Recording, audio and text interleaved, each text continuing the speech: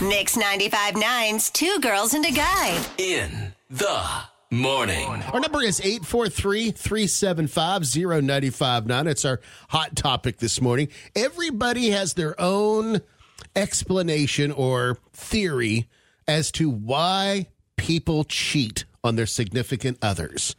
I want to explore that this morning and see what your theory is on why people cheat. Just to give you some explanations, for examples, someone may believe that, well, this is David. When I asked him as a Two Girls and a Guy fan over the weekend about what his theory is and why someone cheats inside of a relationship, he says he believes that the person that is most prone to cheat in the relationship is someone who, like, replaces their cars every 3 years. They tend to be easily bored, and they constantly seek novelty. Same thing goes with, like, their purchases of a cell phone every 3 years or what have you. Another Two Girls and a Guy fan said that it does lend to other gadgets as well. So I ask you this morning, what is your theory as to why people cheat? Who wants to start? I will. I think I have two theories. One, there is something lacking in your relationship. Like, to me, this is the most obvious. There's something lacking in your relationship. And it could be emotional. It could be physical. It could be, mental. It could be all of these things. Mm-hmm. There's something lacking, but you're too afraid to have the conversation with your partner for whatever reason. You're too afraid to get into it. You don't want to hurt their feelings. You don't want to, have them get angry or, like, be combative. And so it's easier to just let it go, and then eventually you end up finding something that makes sense for you.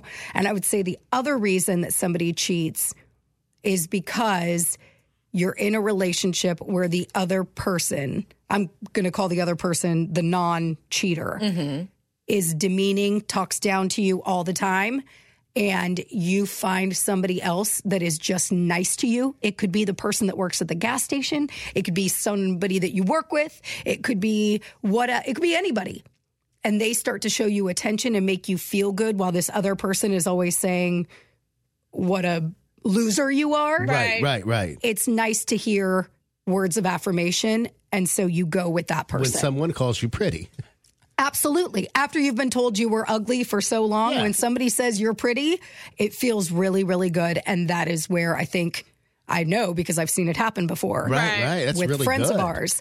That is where the cheating happened. Well, I mean, you automatically seek out those who build you up, not tear you down, Yeah. So that makes a lot of sense, And you can love the person all day long. But again, I think it goes back to the first part, which is being afraid to have the conversation. Right. So if maybe you said to the person, hey, when you say these things, I know you're not outright calling me a loser, but when you allude to the fact that I'm a loser, it hurts my feelings. Right. Maybe if that conversation had been had and the non-cheater was like, oh, I need to adjust how I speak to you, then the cheating may never have happened. Right. Foster says, sometimes I feel like the person in the marriage or relationship who travels a lot is most prone to cheating. I mean, they're always flying out to here and there, business meetings during the day and fancy work dinners at night, maybe after a few dinner cocktails at the hotel bar, and bada boom, bada bing, hotel lovin', just saying.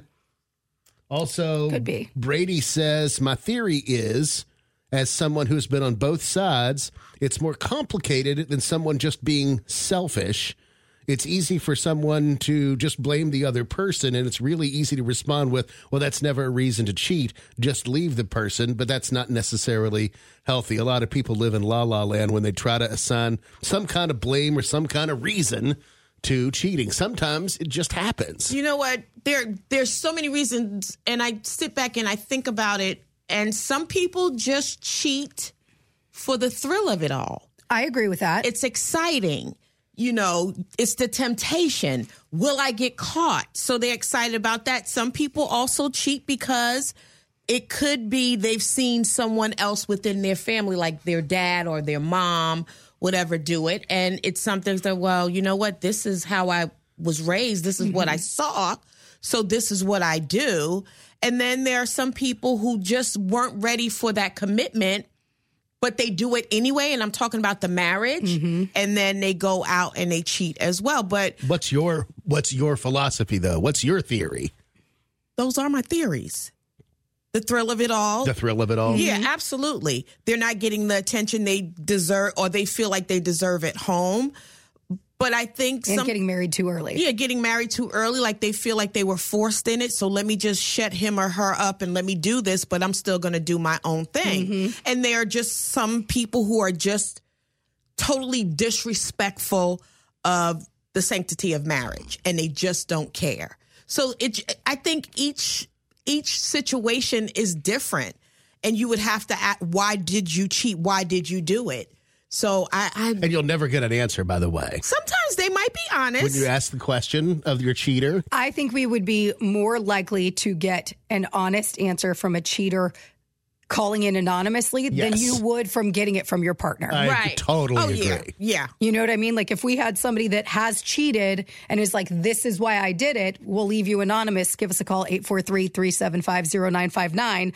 But I think that would be a safer place, or at least it would feel safer than going to your ex or your current and saying, the reason I cheated on you for real is because of this. Right. They'll never tell you. Yeah, I said it was just an accident and I had too many drinks or whatever, but the real reason is I cheated because XYZ. Right. They wouldn't do what I like. And some or people, something like that. And some people feel like they're stuck. You know, there could be like financial reasons why they won't leave the marriage. It could be they want to stay because of the children. I mean, it could be so many things as to why they have done what they did. But I think all of them, everybody has a reason as to why. You know, I'm not getting enough attention at home. And they just feel like I'm not going to leave the relationship. This is good for me right now.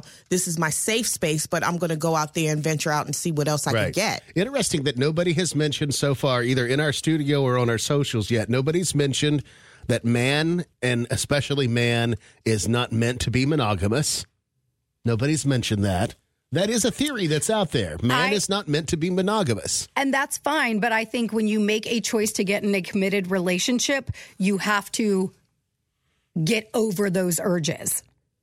Well, that's like almost saying if we're to lay on that argument, that's like saying man does not fly, but we still try to fly.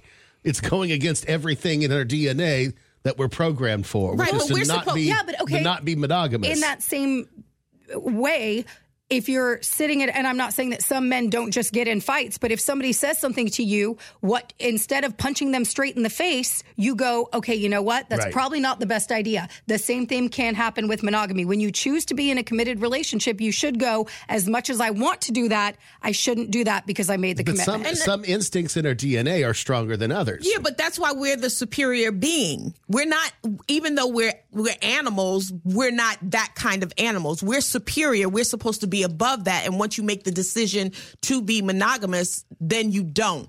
Right. Okay. Second part, nobody's mentioned that they're not getting what they like and prefer from their current, Well, we said that without saying it. Yeah, and I'm talking about that's fine. Love-ins. That's why I said it could be physical, it could be emotional, it could be whatever. You're not getting what you need from your partner. Right. Period.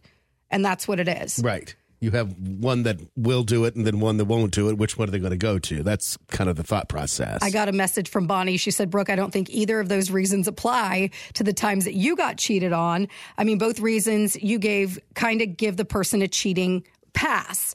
Like, well, I only did it because you did X. She said some people are just selfish. I think it's a maturity issue. And I wrote back and I said the first one, we were just very, very young. So it is what it is. And the second one, I definitely made him feel like a loser because at the time he was. So I didn't say it directly to him. Right. I never said, y'all know who I'm talking about. Yeah. And y'all know the life that he lived and we lived and whatever. And towards the end, when I caught him messaging somebody else online, it was to a point where I was frustrated because I didn't feel like he was stepping up as the man that I needed or the partner that I needed him to be. So I'm not saying that it's okay that he was doing these things because of that, but I know I made him feel a certain way. Right. Less than. But on purpose. Yeah, exactly. And maybe I did it on purpose because I wanted to get out. So maybe for me, that was like, you do something so I can get out of this. Right. And he did. That's self-sabotage. And then we did. Yeah. All right, 843-375-0959. What's your theory on cheating?